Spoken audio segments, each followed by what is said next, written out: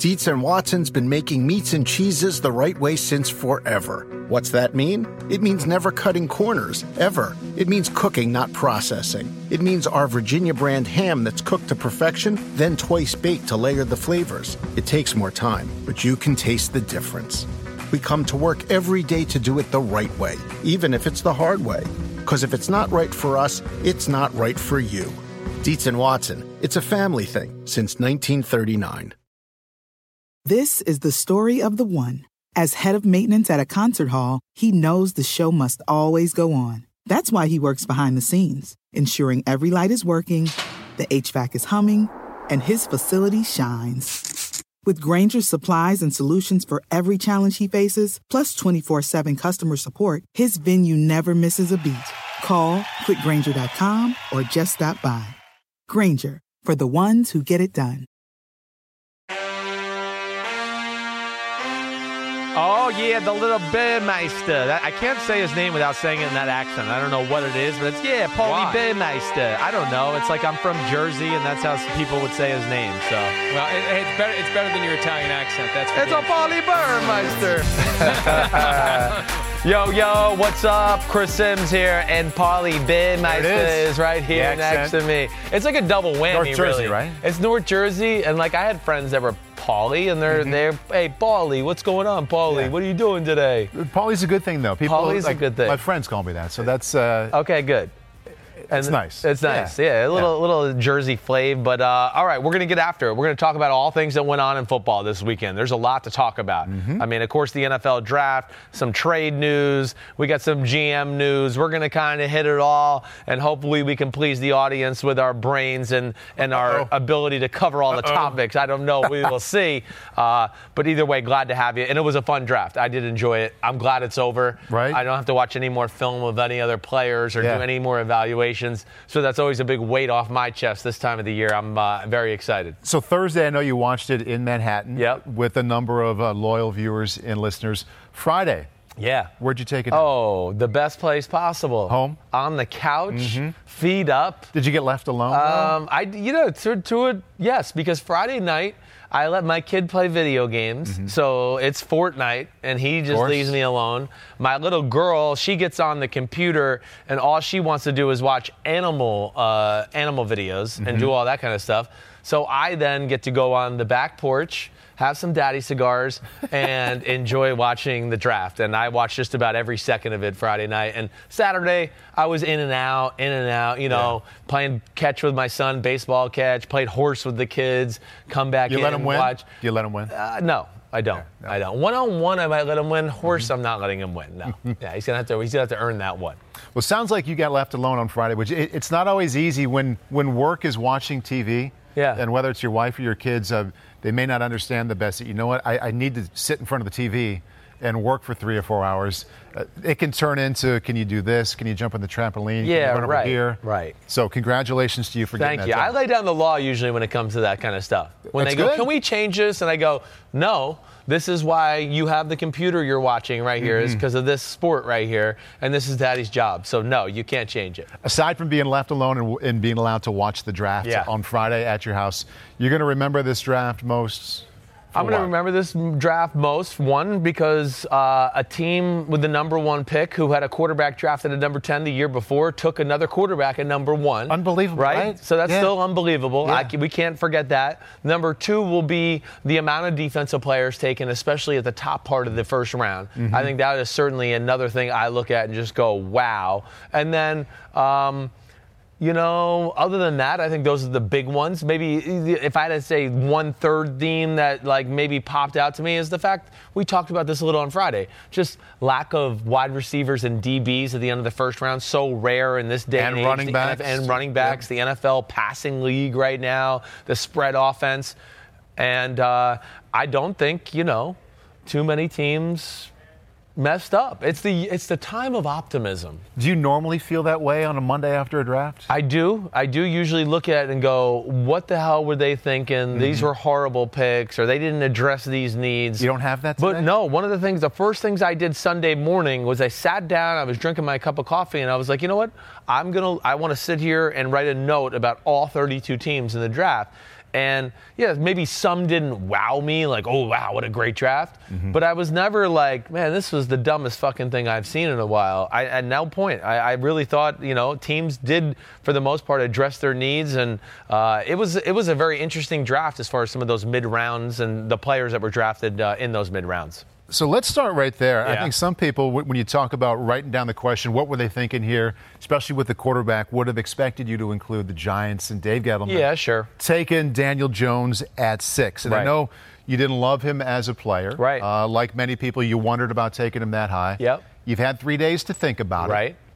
What's your feeling on how it all went down and the fact that he is now the Giants' future? Okay, it is. I have a lot of feelings that have come about throughout the weekend. I think the first thing is, hey, of course, yes, I don't believe he was worth the number 6 pick of the draft. Like I said on Friday, I'm going to restate it one more time. But I'm not mad at the Giants for taking a guy that they believe was the future of their franchise at number 6. I'm not going to sit here and go, oh, they should have waited at 17. They could have got him at 17. Maybe they could have, maybe. And it certainly seems like this now in the aftermath that, yes, they probably could have. But you just don't roll the dice on a situation like that when you know he's the guy. Now, yes, I think, first of all, the conversation around this guy is completely different if he gets drafted at 17 or if he gets drafted at the top of the second round where the New York Giants, had a pick there as well. I think, okay, then people are able to swallow it a little bit better and go, oh, okay, this guy, I like it. He could be the future of this guy, huh? But at number 6, people want sex appeal. And I think a lot of just even the normal fan watched the highlights of Daniel Jones on Thursday night and they just went, that doesn't look that special. Right. And I get that. I totally understand that. This is where I want everybody to pump their brakes, though, okay? Let's, not just eviscerate the fucking kid, okay, before he even takes a snap at practice. Give him a chance. Give him a chance. Right. Yes. And I'd like to point out, there's been worse first-round picks at quarterback than Daniel Jones. There's a lot of things I like about what he does to translate to being a franchise quarterback. Who comes to mind? You said there's been a lot of worse first-round picks. Okay, well, hey, this one is always going to be at the top of my mind. Blake Bortles at number 3. Yeah. Okay, I'll take Daniel Jones 365, 24/7, 7 days a week, twice on Sunday, over Blake Bortles at 3. Christian Ponder, okay. Blaine Gabbert. Same draft. Yes. Yeah. Jake Locker, I think, is maybe the draft Locker, before Gabbert, that? Ponder, I think it was all the same. All the same. Okay, so there's what. I at the time did not have Johnny Manziel as a first-round quarterback. If anybody goes back and watches anything I did during that time, I feel better at Daniel Jones' future in the NFL than I did better than Johnny Manziel, who got picked at 22. Okay, Paxton Lynch, feel better about that. Wow. Tim Tebow, okay. Again, I'm taking Daniel Jones. I mean, Tim Tebow was drafted. Why? Because of his team around him, and the team had success. And for some reason, some people wanted to give him the credit for everything that went on in Florida. I'll even go as far as saying Teddy Bridgewater at 32. Yeah. I mean, I think Daniel Jones is a better prospect than all of these guys. Okay. Now, having said that, I understand that people are going to go, but you had Jarrett Stidham and Ryan Finley in front of him. I think all of them are better than all the guys I just mentioned too. Right. Jarrett Stidham had a chance to maybe come out 2 years ago and was viewed as a first-round pick. Why? Because his team was good. Drew Lock, the same thing. 2 years ago, he comes out when he leads college football with touchdown passes. He's going to be a first-round pick. Now and then a new coach comes in, and he's part of a shitty offense, and his stats don't look the same, and the team doesn't win, and his value gets knocked down. So there's a lot of things I like about Daniel Jones. I do think we need to give him a chance. We are being a little overly critical. Of course. Yeah. I think so, too. Yeah. And I think once we get away from the fact that everybody wanted to talk about on draft night, he wasn't worth a pick that high. Right. Let's get over that, just like you've pointed out. Yep. And I think it's good context to say there are a number of other quarterbacks in the last 5 or 6 years that you feel were worse picks. Definitely. Getting past it, I think he walks into a great situation too. If he is the intellectual, cerebral quarterback that they loved about him, if that is indeed true, yes. Is there a better situation than walking in and learning from a super smart, kind quarterback? Right. He can learn from him. He's not under any pressure to play right away. So putting aside the criticism that came out right away, I don't know if a quarterback recently has ended up in a better spot in terms of what he's best at. Supposed to be a super smart guy. Yep. not going to have to play right away. Right. He can learn from one of the best pros in the last 10 years. Yeah, exactly. And a guy that's got very little ego in Eli Manning, is a good team guy, has all those things that you like as far as being that mentor-type quarterback. Paul, I think it's a very good point you bring up. It's a great situation for him. I mean, It's really, yes, a no-lose situation as long as he doesn't let, assholes like me and everybody in the media who said it was a bad pick at number 6 get him down. Don't listen to anybody like us. But a lot of people aren't coming off of that. You're not coming off the point that, hey, I didn't love this kid in the draft. Yes. But now that we've stated that, let's get beyond it and think about some next level portions of this conversation. Yeah, too. exactly right. Let's move on. Yeah, I don't think he was worth the number 6 pick of the draft. If he was taken at 17, I still probably would have given some pushback. Yes, I would have. But I understand what they saw and what they see as far as a guy that could be the future of their organization. Hey, he's big. His arm is good. It's not great. I wish he would fix a few things mechanically. He is a good athlete. But number 1, yes, it seems like they drafted him more on his smarts and his intangibles, ability to process, make decisions in the pocket, pick up an offense quickly. And to what you said, there is no pressure on him. Yeah. He's in a situation where it's great. 2, this is a team that's rebuilding their offense, and it's becoming a very quarterback-friendly personnel group. I know Odell Beckham Jr. is not there, but having Sterling Shepard and Evan Ingram and some of the other weapons they have, and getting a Zeitler at guard, and another guard in the draft last year, and Nate Solder at left tackle, and Saquon Barkley at tailback. There's a lot of positive things about this, and here's the other thing that's added to this. Daniel Jones, the number 6 pick of the draft. First off, Eli Manning, as you heard me state before, hey, yeah, he's towards the bottom of football as starting quarterbacks, if not outside the starting 32. I mean, I could sit here and... Really? Outside 32? I think there's a few backups that I could come up with and go, yeah, I think they're a little better than Eli Manning at this point of his career. Doesn't mean you can't win with Eli Manning. And I don't mean to do that personally to Eli Manning, but it is year, 15, 16? So that conversation comes into play at this time of your career. But I think the thing I would say, too, Daniel Jones is going to go out in the practice field, and the first time they see him next to Eli Manning, he's going to open eyes because they're going to go, wow, he's as big as Eli. Yep. Whoa, he's a lot faster than Eli. They're going to go, whoa, his arm's stronger than Eli. And from that standpoint, he's in a very positive spot, too, to where he can kind of go in and not only be the young 6 pick of the draft guy, but he's going to be able to puff out his chest and be like, right, I'm the big arm guy here. I'm the big athlete guy. And that goes to selling the player to your team as well. As for being that 6th pick, one of the conversations that has developed from that selection, Dave Gettleman has come out and said, I knew for a fact that some other teams wanted him before 17 because he was asked, obviously, why didn't you just wait till 17 to take him? And people now want to take shots and say, how did you know that? You didn't know that. My thought is, we don't know what he was told. So you can't call him a liar. You can't say, oh, that was great information, too. We don't know what he knew. If you're a Giants fan, go ahead and trust him that this was my guy, and I was worried that he wouldn't be there at 17. That's right. You trust him, trust the Giants that they've made the proper evaluation. Again, I'm not going to get mad at a team for drafting a guy who they think is the guy, even though I don't agree with it. Listen, I'm not going to sit here and be narcissistic Chris and think I know every answer in the world. That's not true. I could be very wrong about this whole thing, and I will admit it when that day comes. Now, David Gettleman, I think where he's wrong there is the way he phrased it. Don't say, I know for a fact, because that's what happens when you say, I know for a fact. Everyone looks in and goes, well, let me see if this is a fact. And all of a sudden, Peter King writes an article, Football Morning in America, and he tells us the team that we thought was one of the fact teams had Drew Lock as their number 1 rated quarterback. So that right away, and it doesn't mean there's still not 2 other teams that he's respected. Right. He just shouldn't have said fact. He should have just said, I know there was at least 2 teams that were very interested in quarterbacks and like Daniel Jones, and I didn't want to risk it. I think that's where he got himself in trouble, is the way he states his case there. Yeah. To now for all of us to go, well, we don't know for a fact. Nobody knows anything for a fact. Easy to understand why he was feeling defensive, though. Yeah, I get it. Those totally. kind of things come out. And he did a lot of other good things in the draft. So I think, as much as, we want to pile on Dave Gettleman, okay, Dexter Lawrence was a great pick.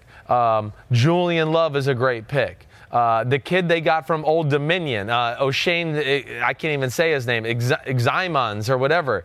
Zimenez, thank you very much. I think he is a phenomenal football Julian Love player. in the 4th, you mentioned his name, but Didn't you think he was worth a second round pick? I did, yeah. I really did. Yeah. If you told me the first pick of the second round was Julian Love and not Byron Murphy, I would have gone, okay. No problem. I got it. They're very similar. DeAndre Baker at the end of the first, listen, I know I've questioned that, but maybe they have a different plan for him. Like I've said, he's kind of a safety nickel type of guy. So if he does that, I'm going to go, ooh, I like that pick. But if they put him outside and think he's going to be an island corner, then I'm going to go, you got to prove it to me there first. But there's other things that were positive about this draft. And Dave Gettleman's not an idiot. I'm going to stick up for the guy a little bit right now. He is not an idiot. He knows how to build a football team. He's proven that.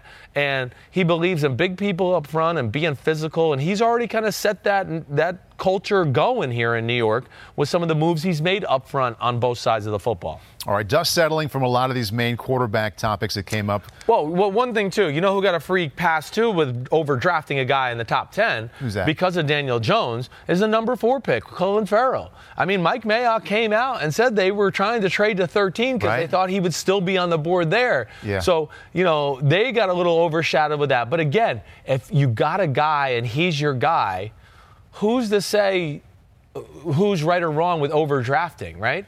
I mean, as long as they turn out to be players, people are going to drop that overdrafting label if they can play. Exactly right. Would we be mad if the Saints took Alvin Kamara at the top of the second round instead of the fourth round if they were convinced he was going to be the Alvin Kamara that he is? Worth a first we probably now. Would have been, right, that's what I mean. So, that's another conversation for another day. But if a team or an organization believes somebody's the guy, I don't get mad at them for taking a guy maybe 10 spots too early or 15 spots too early. That's clearly how the Giants felt about Daniel Jones. Right. Staying with the quarterbacks, we talked about this a lot on Friday afterward. I think we both kind of thought, how do the Cardinals, how do they still have Josh Rosen? Right. How do they not jettison him before the draft, during the draft, at least in round 1? So now in the second round, they get a second-round pick, a late second-round pick from the Dolphins.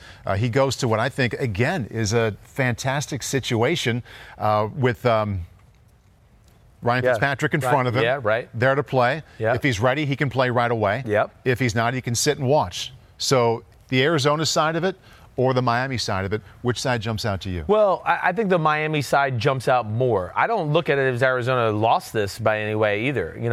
First, let's hit on the Miami angle. The Miami angle is brilliant. I mean, brilliant that, they traded their mid-second round pick to get trade down to where they got a second-round pick for next year, was brilliant in itself. Really, the way that Miami has orchestrated this full offseason with getting rid of guys like Cam Wake and Robert Quinn, where they paying part of their salary but acquiring draft picks has been very smart, very intelligent for team building. But I think the fact that they got a guy in Josh Rosen for, the 63rd pick in the second round, and you got a full year just for the 63rd pick, to get a guy who was a top 10 pick, obviously has talent, has smarts, and you're going to get basically a full year trial period for the 63rd pick in the draft to see if this guy is the future of your franchise before you even have to get into the 2020 draft quarterback evaluations. How do we want to start manipulating so we can get the guy we want for that draft?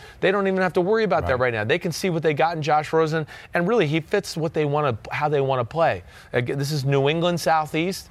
Brian Flores, Chad O'Shea was the wide receiver coach for New England. Now he's the OC. They like guys like Rosen. He's like a Tom Brady in the aspect of he's going to sit there. He's going to be surgical with decisions he makes. He's going to be surgical with really accurate passes. And Rosen has a chance to solidify himself with good play and be the guy in Miami for years to come if he can prove it this year. I was kind of surprised that they got a second-round pick, even though it was a late second-round pick for him, because, I mean, after what happened on Thursday, there was no more mystery. They didn't have plans for him. They didn't want him there. I thought they'd get like a third or a fourth. So I'm pleasantly surprised for them that they got that kind of value. I think so, too. I think that's why they probably didn't, throw a stink when Miami traded away that 48th pick to go to 63rd, because they were probably like, all right, we'll take anything in the second round. We don't care. Second round's great for us. And, hey, what did they do, too? Within that, they got rid of a situation that was going to be an annoyance. And that's where I think you're talking about. They didn't have much leverage here. Right. Most it's gone. Teams, it's gone. I mean, you pick Kyler Murray, and most teams know they want to get rid of Josh Rosen as much as they say, we're willing to keep him for now. Nobody wants to have to deal with that. The first day in the locker room, it's, hey, Kyler, what about Josh Rosen right down there? Hey, Josh Rosen, what about Kyler Murray right down there? Hey, Cliff Kingsbury, you're a new coach. How you doing with these two coaches, these two quarterbacks? Like, nobody wanted to deal with that. So good for them for getting rid of them. And then, in turn, they get Danny Isabella. I mean, a Wes Welker for their offense, basically. Wes played with Cliff Kingsbury in that Texas Tech offense. That's what Isabella is going to be. I mean, he is perfect for that. He is what I call a white boy supreme. I mean, there's just not a lot of white people that can move and are as quick, as fast as that little fucker is. Right. But he's perfect for that offense as a slot receiver. He was productive against the best teams on that schedule as well. He definitely was. Like when they played Georgia in college and stuff. Yes, no, this is a player that belongs. I thought it maybe be the top of the third. He went somewhere in there, I think, when you asked me last week. But I get it. I mean, he fits a need for that football team. And, hey, Arizona quietly has had a good free agency, and I thought had a very good draft with addressing a lot of needs in this draft. Look at the quarterback makeup in the AFC East right now, and the difference in the variety right now. You're talking about eventually Ryan Fitzpatrick will probably start for a while, but pretty soon in the near future, it's going to be 3 quarterbacks from the class of last year. You're going to have Josh Rosen, Josh Allen, and Sam Darnold, and Tom Brady in his 40s. Three top 10 picks who are babies against the old GOAT, who is I mean, it is actually fascinating. And I'm gonna push back on what you just said there too. I think Rosen's gonna beat Fitzpatrick out. Day one? I do. I think day one. I think he's an extremely smart kid from everything I've heard. And as long as he can take a little tough criticism from the New England crowd that's going to be down there, because it's going to be culture shock to him a little. Right. Where last year when he missed a throw, they would have been like, well, we drafted you number 10. It's all right. Hey, we'd like you to make that throw. Yeah. Now with the New England regime, you miss a throw where a guy's wide open, they're like, what the fuck? How do you miss that throw? They're going to show like some slappy on film and go, look, he didn't miss this throw. How'd you miss this throw? So if you can have that thick skin, he can prove to them, I think, in a hurry that he's worthy of being the starter there. And think about the dynamic that he'll walk into in that room. We talked about Daniel Jones with Eli Manning, but Ryan Fitzpatrick, of course, probably thinking he's going to start, but if he does get beat out, seems to me like the kind of guy that's going to be a super help, an asset, a resource, a mentor to him whenever that time comes in the meeting room. I do think so, yeah. I mean, Fitzpatrick. What a bonus. Yeah, no, it is. It's a bonus. It's a bonus to see how guys like that approach the game on a weekly basis, how they approach it in the offseason, the little tricks of the trade of what they do to prepare on a nightly or daily basis. Who was the best veteran for you that way? Oh, gosh. I mean, Brad Johnson was pretty damn good. I'll tell you who else was really good was Jim Miller. You remember Jim Miller for the Chicago Bears? He played at Michigan State when I was at Iowa. So okay, I've known him for a long time. Right. So Jim was a part of a Tampa team I was, and we were roommates at training camp one year. And I remember, I'm a rookie. And I'm coming into the room at night, and, I've been playing cards with the guys for an hour or so after we get done with meetings. Let's play some cards, whatever. And I walk in the room, and Jim Miller would be sitting there playing in his playbook. And I remember going, wait, this guy's like old veteran over here, and he's reading his playbook. I better step my game up here if he's doing this. And I don't know crap yet, and I can't even spit out some of these plays. I better up my level, and I know that was something that jumped out to me. As long as we're telling Jim Miller stories, we were at the Big Ten kickoff luncheon way back when, 25, 26 years ago. We're talking about different kind of drinking rules that we had during the week, where you can go, what you can do. I said, only Saturday nights. It's only okay with our senior class. You go out Saturday night, whatever. What's the deal at Michigan State? Jim goes, well, it's pretty easy. If we go to a bar on Tuesday night and the coaches are there, we have to leave.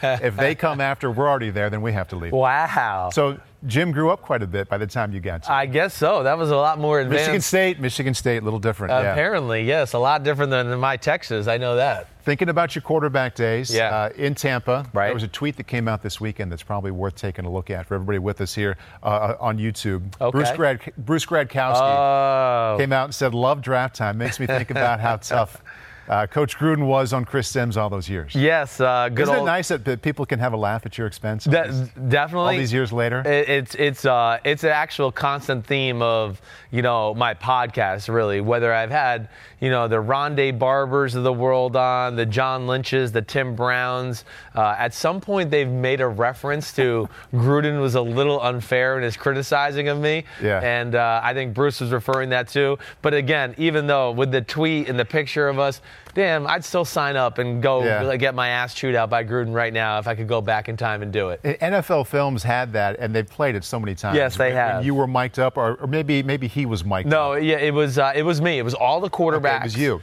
All the quarterbacks. I was a rookie, so I had a list of plays that only I had to worry about, right? Yeah. Here are your 20 plays, Chris. Worry about this. He threw me in a part of practice where it was supposed to be Brad Johnson getting the reps, okay? Yeah. And I didn't practice this, saying this all night and all this play. So when he went West, right, F, left, 372, Y, stick, Z, spot, I just couldn't spit it out, and I wasn't prepared. And he knew he was messing with me. Because he's, excuse me, in the background with Brad Johnson telling him, oh, watch this, we're going to get him.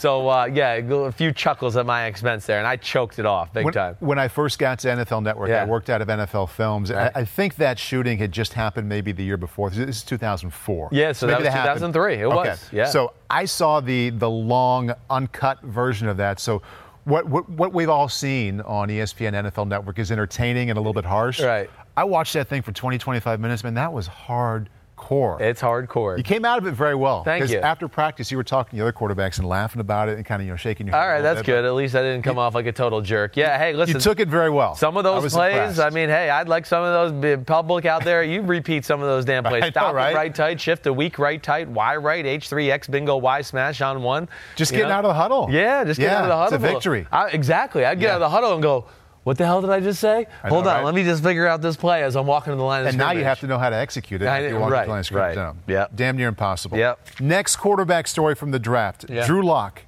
Broncos in round 2. When you think about this, are you thinking about Joe Flacco? You thinking about John Elway continuing to look for that next quarterback? Drew Lock in round 2, your mind goes where? Yeah, mine goes poor Joe Flacco, because he probably got done with round 1, at least when Denver picked, he was like, whew, I made it. Yeah, right. And then he was probably going, please, somebody pick Drew Lock before we pick again in the second round. So I did feel for him. I think the next thing I thought of, very early on, Elway was linked to Drew Lock. Even before the Senior Bowl, there was a lot of rumors out there that Elway had his eye on Lock and really loved him. And then I heard even more that at the Senior Bowl, when Lock, was really the star of the week of practice, that Elway was very hot on Drew Lock and what he does. Yes, as you know, I love Drew Lock. To me, this is one of my issues with scouting and everything that goes with it all together. I think Drew Lock was certainly a first-round talent. I think it was a weird year because there was only a certain amount of teams that really wanted a quarterback, so that played into it as well. I think Drew Lock also, people look at some of the rawness of his film from last year. There's some head-scratching interceptions and decisions, or people will go, oh, his footwork isn't that great, and that concerns me. And to me, that's where the over-evaluating goes, where we go, too much of the team and too much of the issues with the team are put on the quarterback. And I just, again, would like to remind everybody, Patrick Mahomes is 5-7 his senior year in college. Tell me how that's worked out so far. Yeah. Right. John Elway was 3-8 his last year at Stanford. Was he really? Yeah. Tell me how that worked out. So the team my dad was 3-7 at Morehead State. His senior year was the number 7 pick of the draft. But to me, that's what bothers me about the Drew Lock conversation. And I've had this conversation with some of my friends around the NFL. Don't you worry about his footwork? And I want to go, yeah, okay, but the kid's not stupid. Like, he's not a dumb kid. So he's going to go, the coach is going to go, take 7 and take a hitch. And he's going to go, okay, I count to 7 and take a hitch. He's going to figure it out. And my next point to all my friends that would always say that, I was go, well, yeah, but so 2 years ago when he was on a better football team at Missouri and he had a better offensive coordinator around him, we didn't have any of these issues. So don't tell me coaching doesn't matter. I mean, of course coaching matters. We just saw a guy pick the number 6, and the first thing we heard about was the coaching all the time. Right. So that's what bothers me about that whole conversation. But I do think Denver got the man of the future for Drew Lock. What changes with the expectations for him going in round 2 as opposed to round 1? Yeah, I think it just takes the public expectations away. And I think it maybe takes some of the pressure off of Joe Flacco there a little bit too, where he's going to feel like, okay, second round pick, there's not going to be this public outcry to get this guy on the field right now. We got to see what this star is, just like with Lamar Jackson last year. I think that now he can go, okay, this guy's here. It's kind of annoying, and I know I still got to play good, but I don't think the first interception he throws, the fan base is going to be like, give us Drew Lock. That would have been different if they picked Drew Lock at number 10. Totally. Then it's going, we want the future now. Which is the pick they initially had. And traded down, yes. In a way, is it almost better for the player in this situation to go in round 2? I don't think there's a lot of. Only thing that's bad is, you're not going to get paid the amount of money. But the positive thing, though, is yes, there's not the pressure on you to perform right off the bat. The other positive thing for the players, you're a free agent after year 4. Where if you're a first-round pick, they got the 5th-year player option and all those things, too. So those are the positives for the player. But, I'm a believer. And I really look at this Drew Lock thing.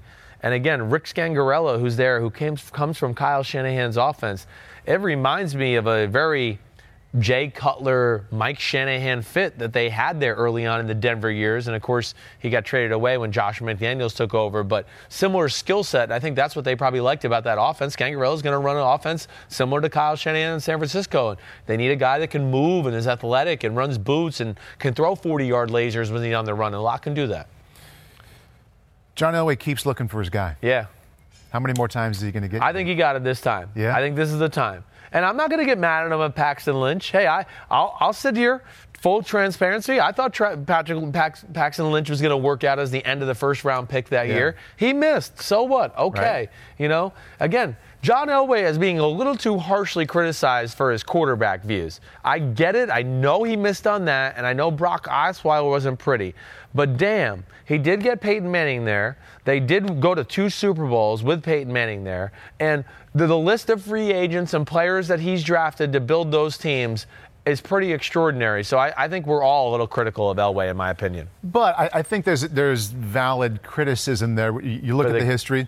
You give him a pass for Paxton Lynch. A lot of people don't really want to. Right. He continued. They brought in Case Keenum. They bring in Joe Flacco. They get another quarterback in round 2. So Peyton Manning worked out well. Yep. But besides that, it's pretty fair to question. No, I get it. I understand the question. I get it. But there's still, again, people are going to miss at the quarterback situation from time to time. And he tried to put a Band-Aid on it last year with Case Keenum and just try to make it work. He didn't like the way it went down. He moved on. The one thing I give Elway a lot of credit for is he never second guesses himself or tries to make a bad decision work. He recognizes, okay, moves it's not going to work with Keenum. Chips in the table with the next guy. We're trying to win it this year, and I respect that about his game. Other quarterbacks moving on past the bigger name guys in the earlier rounds. Will Grier, Panthers. Round 3. Yeah, I think the Will Grier, Carolina Panthers, I think is drafted clearly as the backup. I know, people were going, well, why did the Panthers GM even have to come out and justify this? Because people were talking about Will Grier as being a top, maybe a first rounder, a second round pick. Grier, to me, is the ultimate case of a guy that's not threatening to the starting quarterback.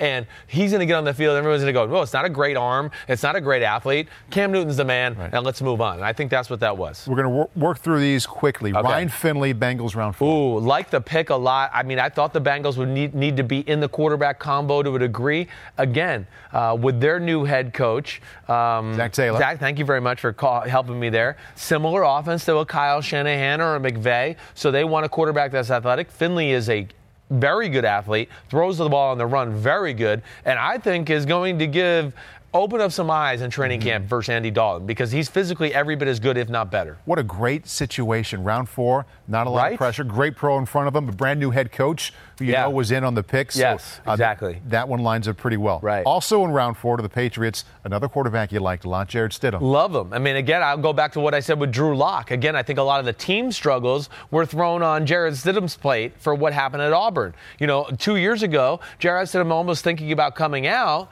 and everyone's going, this guy's a first-round pick. Then he stays in school. He plays in front of the worst offensive line I saw on film, and their offense stunk, and he had no help, and all of a sudden he's a fourth-round pick. When I'm going to go, I see Tony Romo. I see a guy that I would say is more physically gifted than Jimmy Garoppolo coming out in the draft. Right. That's what I would tell you right there. I think the freaking New England Patriots, they got a chance for this guy to be the guy at some point.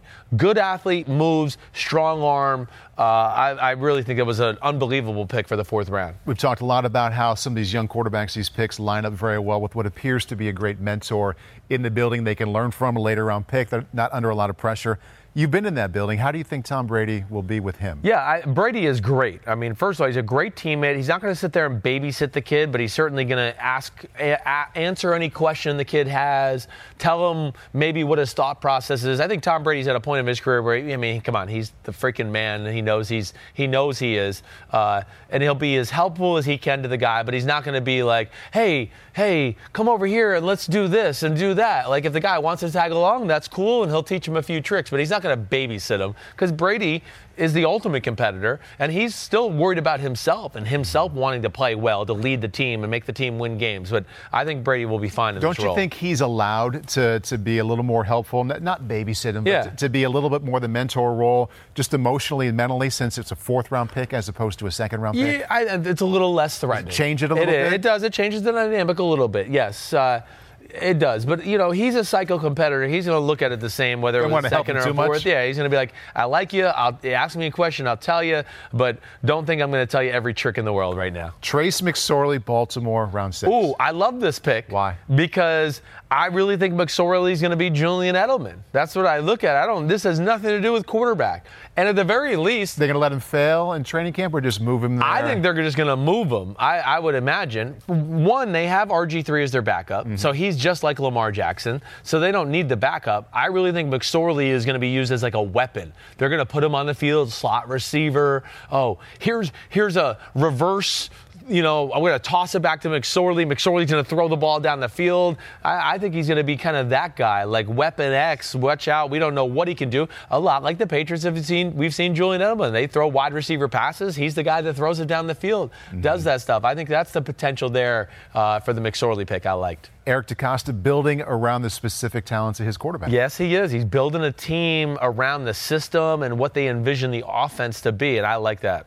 Tyree Jackson, Bills, undrafted. Yeah. I mean, I thought maybe he'd go late because, as I've said about this, and this is a guy that I said should move the tight end at the start of when the combine got over, but I changed my tune a little as I watched more, because there's a few throws every game where I said, whoa, that was an amazing throw. Now, there was a few throws every game that were the opposite of that too. I went, whoa, how can you throw the ball that bad? But I just like it. Hey, they're going to have the real scoop on this kid and what he is. And they got a guy like Josh Allen, who's a big athletic quarterback. And I think they're going to probably let this guy just sit on the back burner, not even play him in the preseason, put him on practice squad, and hope that maybe he develops into something You're not special. Play him? It might not. If they don't feel like, you don't want to throw him out there. They might not want him to have a roster spot, right? Because they're probably not going to be the backup this year.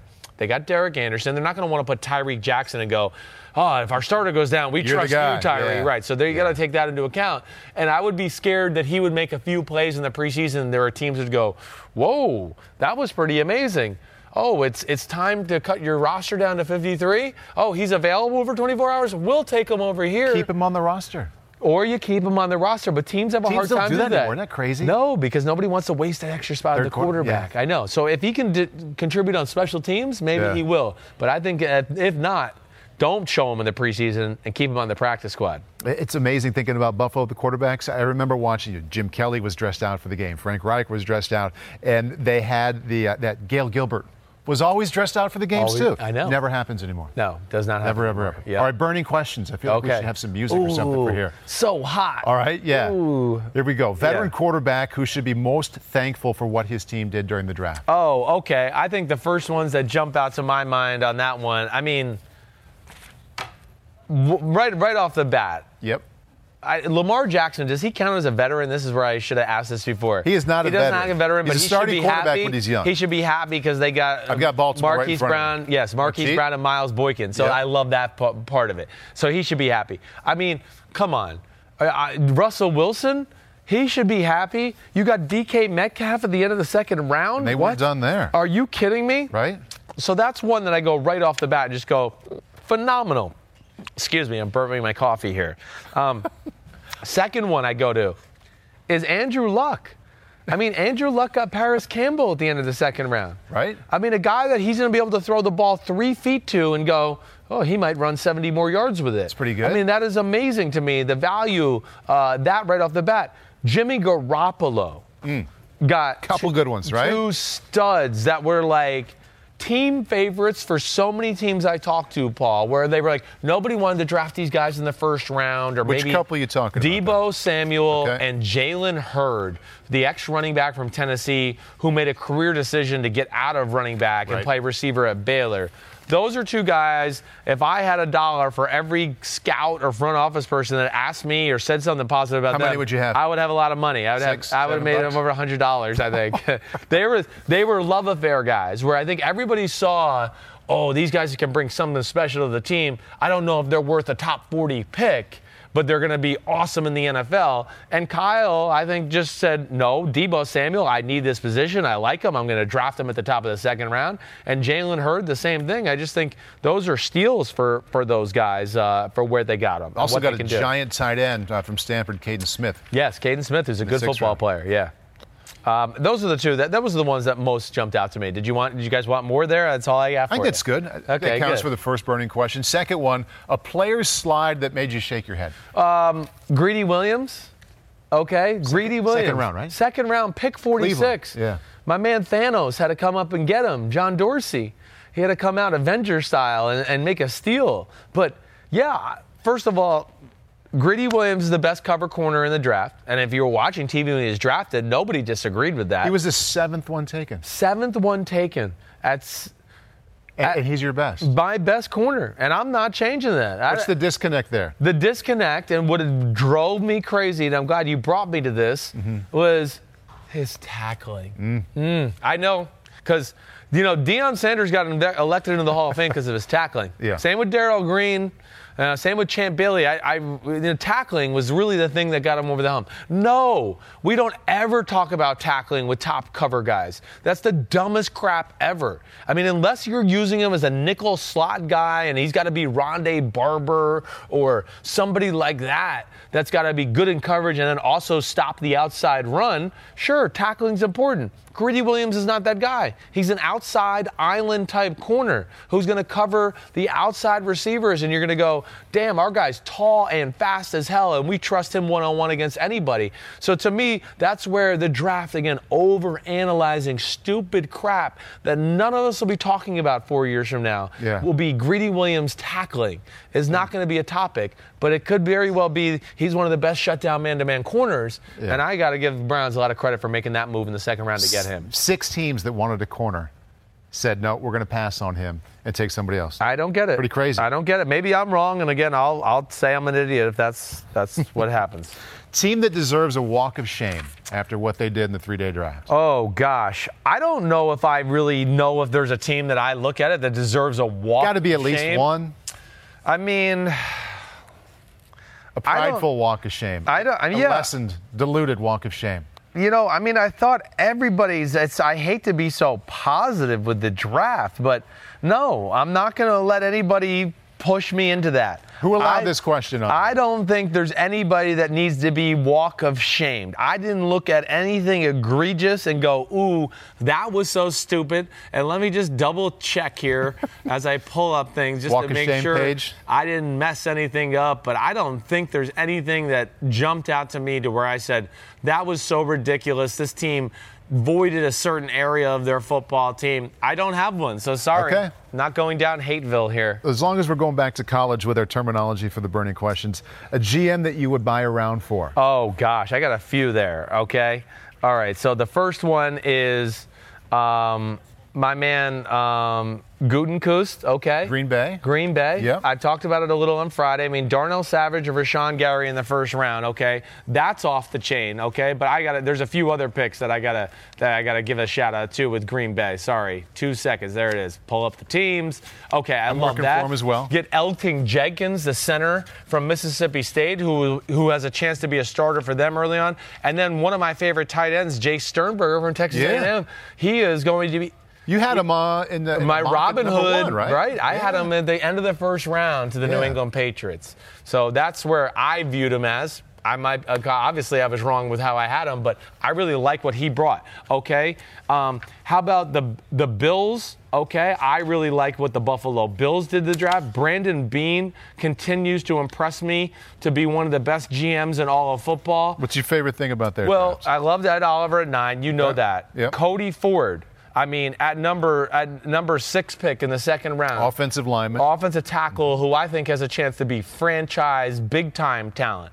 Devin Singletary, a little bit of a third down scat running back to come out of the backfield who has some LaShawn McCoy-type moves in open space. Dawson Knox, the tight end in the third round.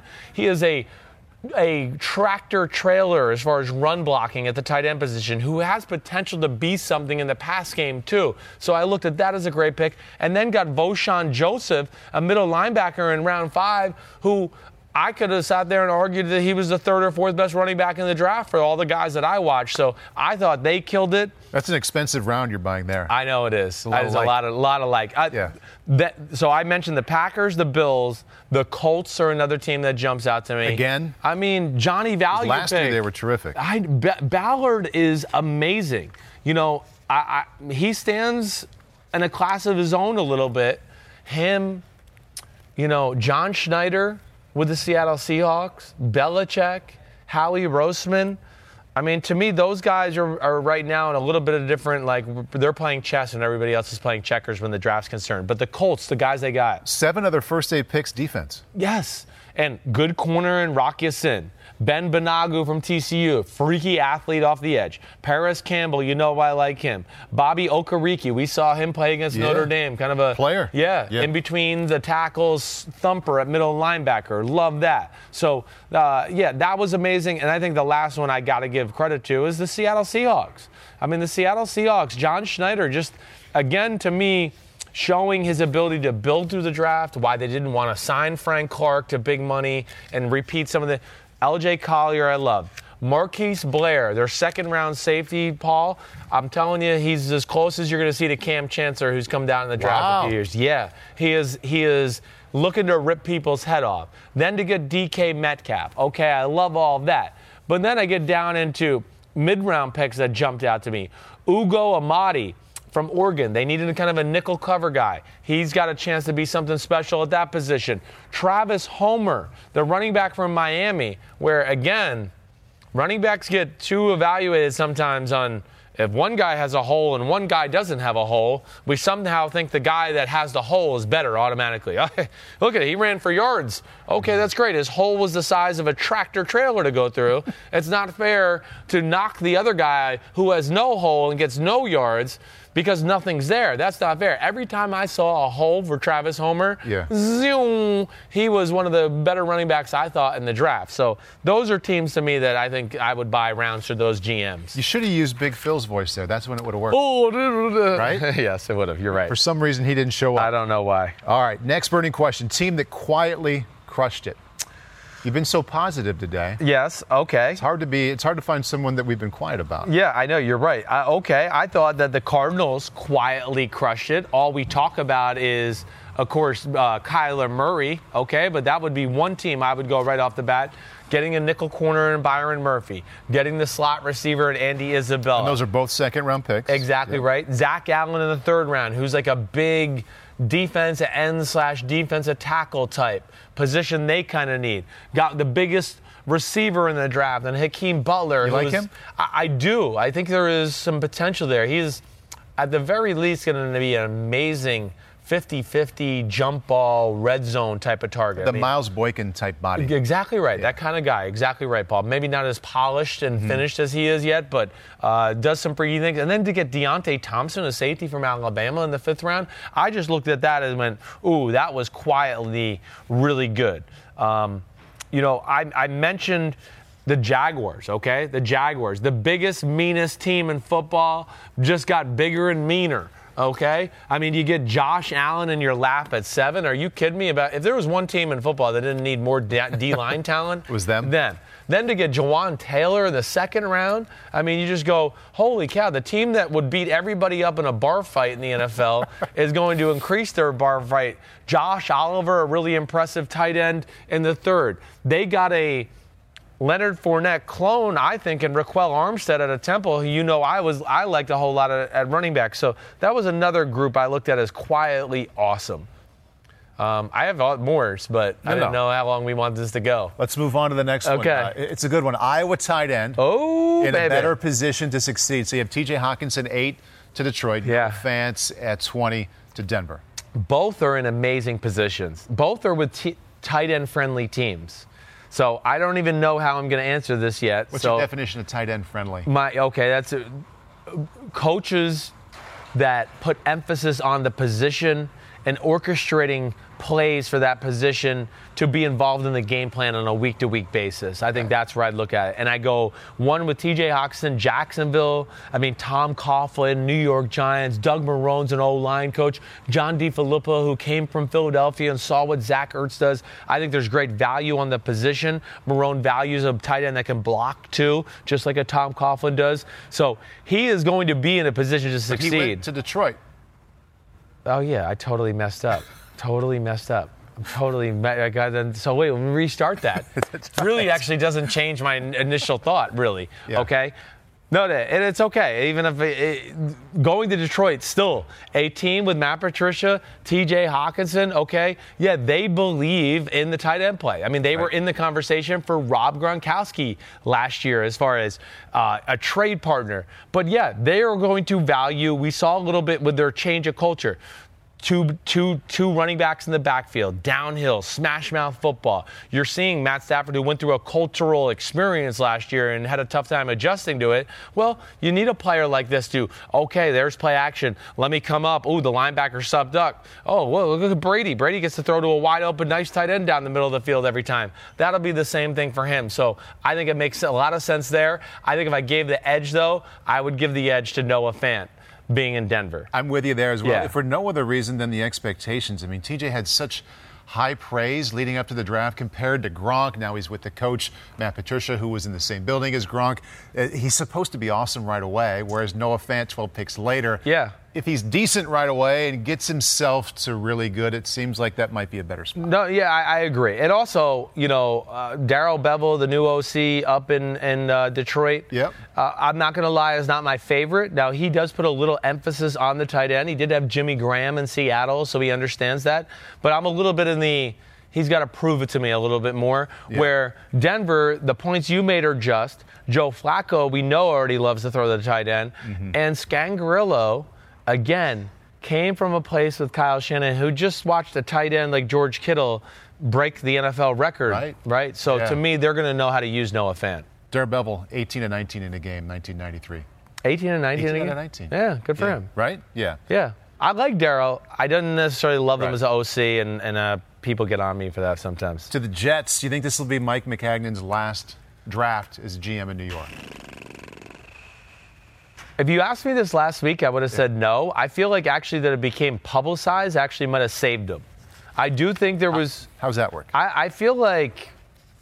I don't know why. I feel like the talk of it almost backfired in the Jets' face a little bit to where if they were going to make the move, people in the New York area are a little bit like, well, why? It's not been that bad since Mike Maccagnan is back here. The draft is pretty good, right? Has had a pretty good draft. Has had a lot of pretty good drafts and had a pretty good free agency this year. I know it's not perfect, as far as everything he's done.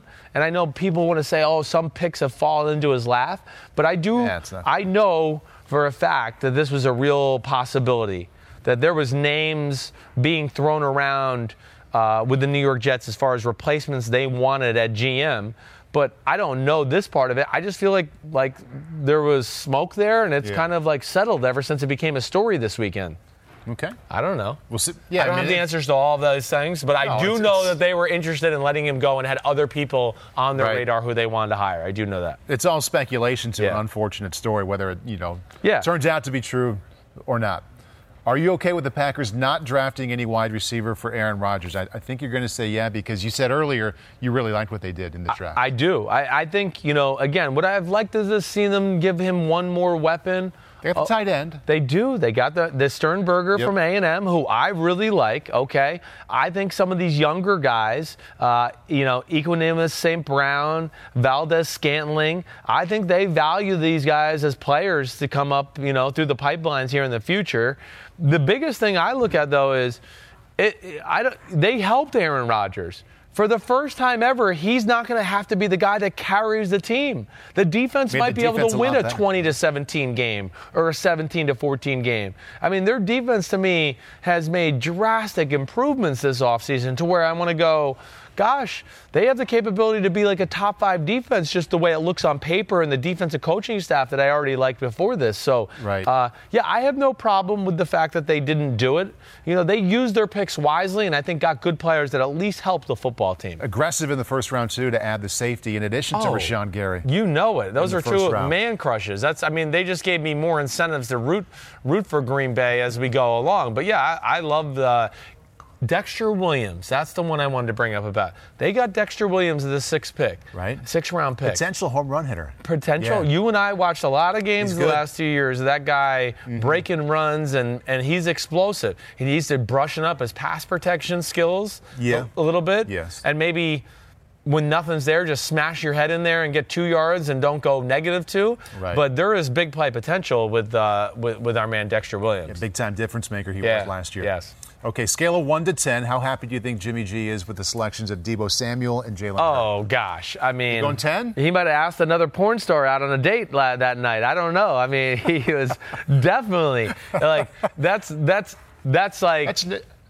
9. I'm going to give it a 9. Okay. I'm going to give it a 9 because he probably could be like, why didn't we trade the Hurd pick and get back into the second round and take DK Metcalf? That's where I'd like to bust my buddy Kyle Shanahan on. But no, those are 2 awesome picks for a position of need. You know, the 49ers, again, you know, Kyle orchestrates his wide receivers to where they have their kind of definitive roles. And you do have to have this. You know, he's got Marquise Goodwin. Hey, you're going to be the guy that takes the top off the defense. He's not going to ask Marquise Goodwin to do dirty work over the middle. Why? Because it's not realistic to ask him to be successful at that. So he's got that guy to do that. He's got a Dante Pettis who can do a little bit of everything. Go over the middle, run routes, beat you deep. Now he's got 2 junkyard dogs who not only can be, I look at these guys like a Mohamed Sanu who he had in Atlanta, where they're guys that are, the safety's down in the box. Come in here. We're running that way. Block that safety. Deebo Samuel, Hurd, they're going to throw their head in there like they're fullbacks. They're going to add that. But then the play action over the middle that Shanahan's so great at, these are guys that can catch the ball over the middle, break a tackle, make a guy miss, and get 25 extra yards to where, it makes life very easy on the quarterback. You know, I love how he does that because New England does the same thing with defensive backs. They play matchup football. That's what I love about what they did in the draft. They got a Joe Juwan Williams. Maybe not the sexiest guy in the second round out of Vanderbilt. Corner from Vandy, right. Yeah. You know, we watched him a little bit again when Vandy played Notre Dame this year. 6'2", ran like a high 4.5 or it might have been even a low 4.6. But New England has a plan as far as how they match up their DBs. They don't just go, you're the starting corner all year long and you go out there. The only guy on their team that's like that is Stephon Gilmore. The rest of them, it's, what is the receiving core we're playing this week? And how do we match up? It's a bunch of small guys? Well, we'll play our smaller unit this week. Right. It's bigger guys? And I need somebody to cover Travis Kelce? Joe Juwan Williams. That's why we drafted you. You're a tall, big fucker. Go out there and cover the tight end. That's big, too. Right. And that aspect is what's the beauty of New England, how they do that to their defense. I'm just counting the number of picks New England had because, as usual, they had a lot of trades Bill pulled off and piled up picks 1, 2, 3, 4, 5, 6, 7, 8, 9, 10. And it also stands out, and again, you've worked for this organization, so you know, is it a coincidence that every single one of their picks, they're either from the SEC, the Big 12, or the Big 10, and they pretty much hit every position, as I'm looking at here. They really did, except tight end, except linebacker, and except kicker. Every other part of the game got touched. Hit a little bit of everything, building for depth. I do think there's certain teams that Bill has his eyes on. I would certainly say Bill favors the SEC because Bill's old school. And just what we saw with this team this year. They want to overpower you, New England. They're back into that mold of big O-line, big D-line, and the SEC and Big Ten, there's nothing better as far as a college conference out there than those two. Vanderbilt, Alabama, Arkansas, Auburn, Ole Miss, and that's just the SEC. Right. You throw in Michigan. Yep. Throw in West Virginia, Arizona State. Is it coincidence, or you think that they target that kind of place? I think they target certain coaches, certain cultures in college football.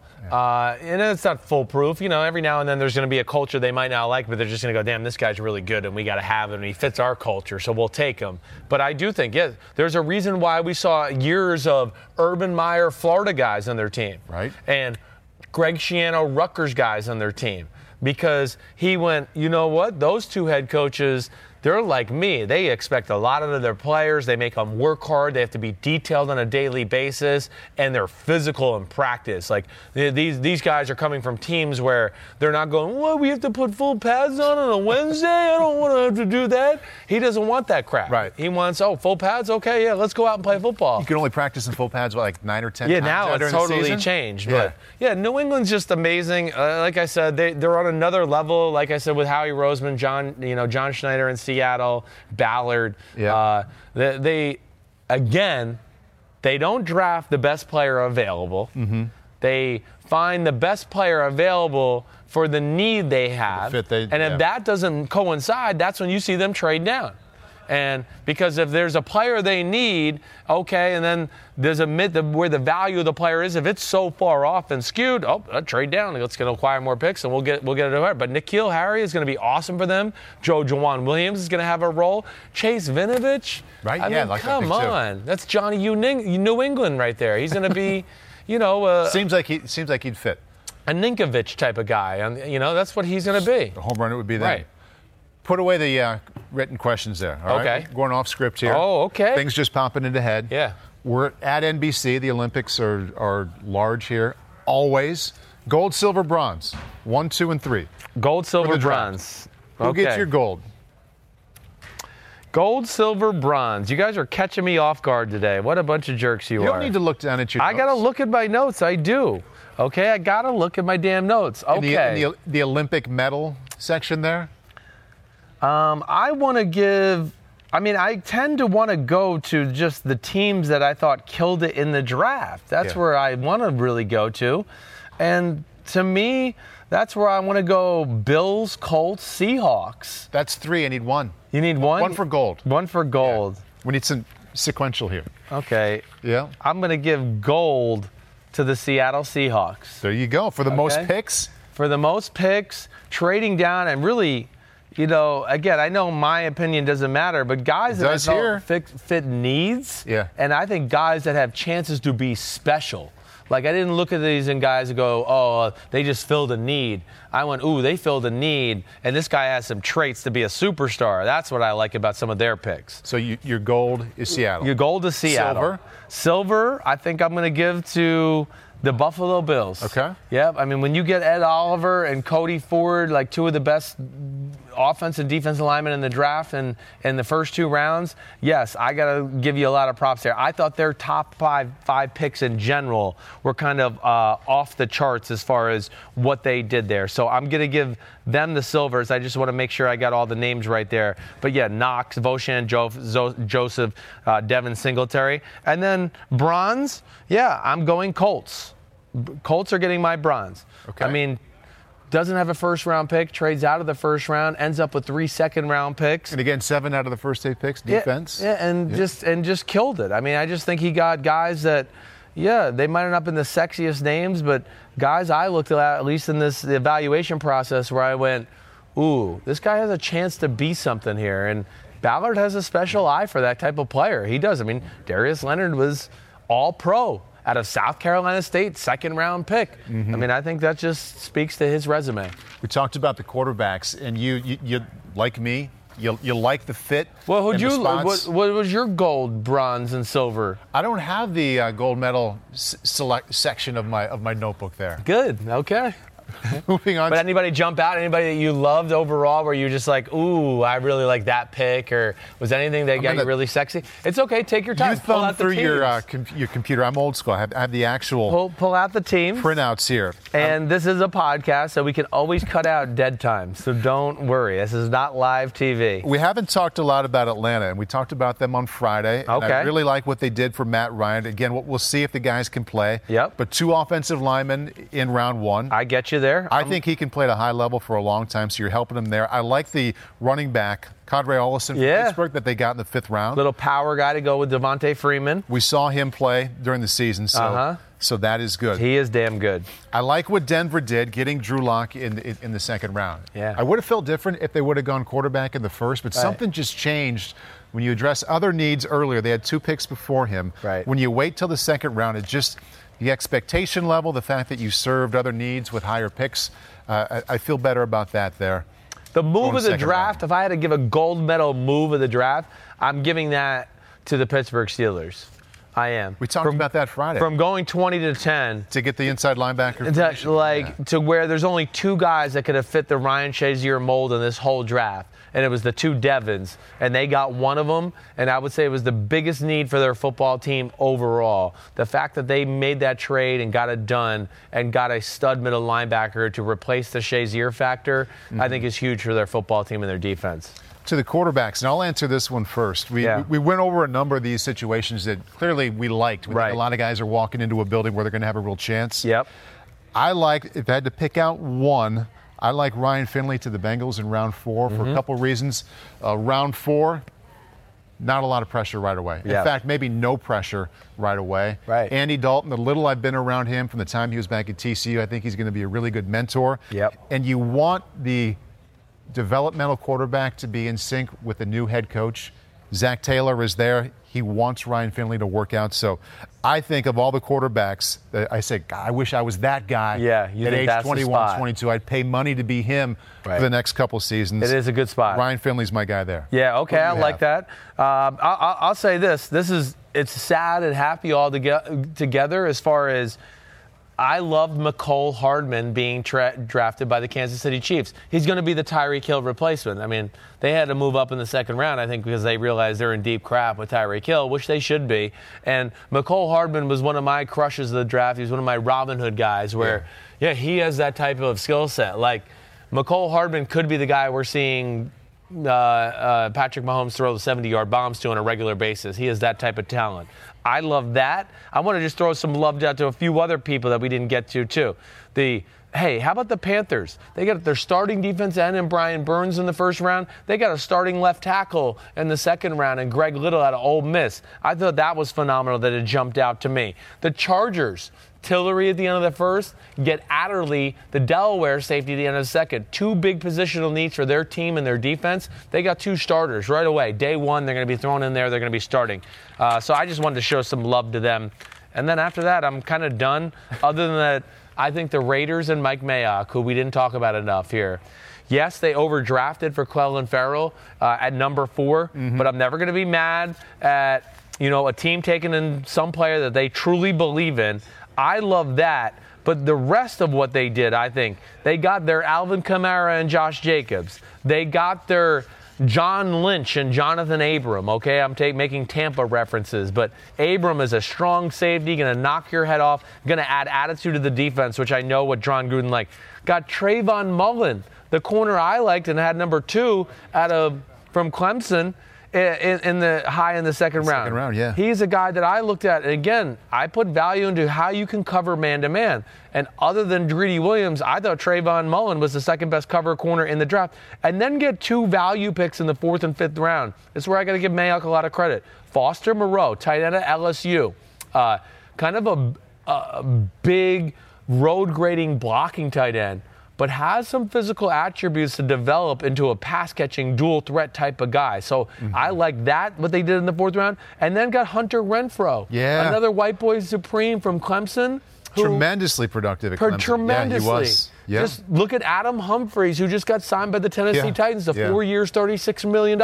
It's the same type of player. It's the same guy. So I just looked at that, and I wanted to give old Johnny Gruden and Mike Mayock some love. I want to pile onto that one, too, because we'll see if all these players turn out. But the cool thing about what Mike did, and I had the chance to work with him for 10 years while he was evaluating these players. I saw how he did it, and he was so himself in that role when he was the draft evaluator on television. He had his way. He had things he liked about players, things he didn't like.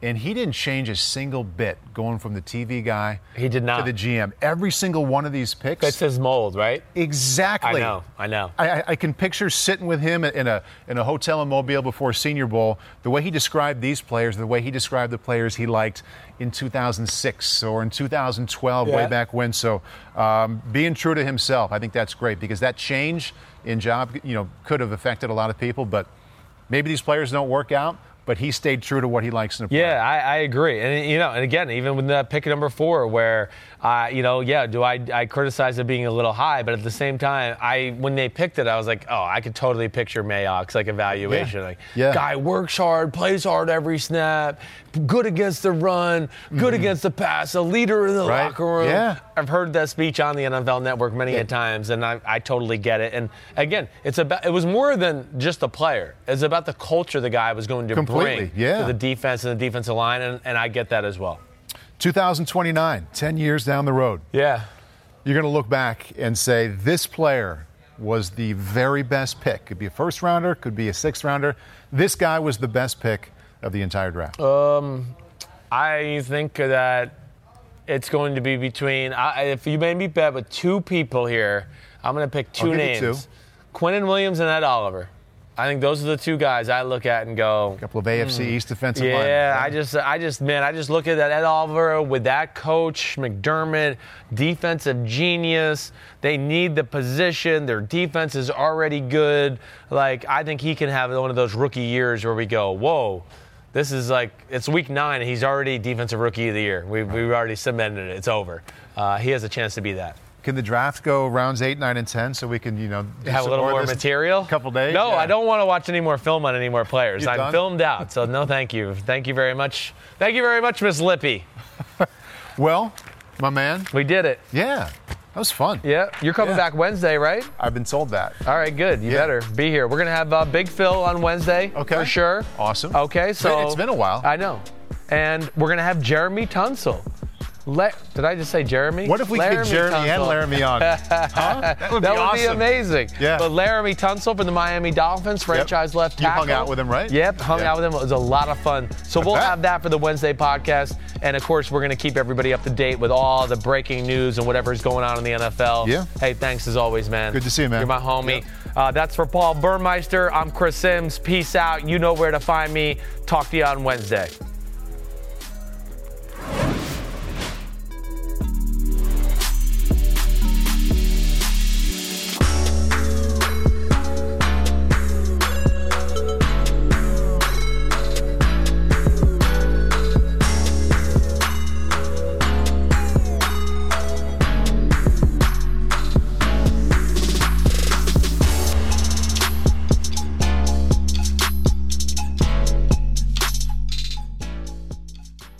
The longest field goal ever attempted is 76 yards. The longest field goal ever missed? Also 76 yards. Why bring this up? Because knowing your limits matters, both when you're kicking a field goal and when you gamble. Betting more than you're comfortable with is like trying a 70-yard field goal. It probably won't go well. So set a limit when you gamble and stick to it. Want more helpful tips like this? Go to keepitfunohio.com for games, quizzes, and lots of ways to keep your gambling from getting out of hand.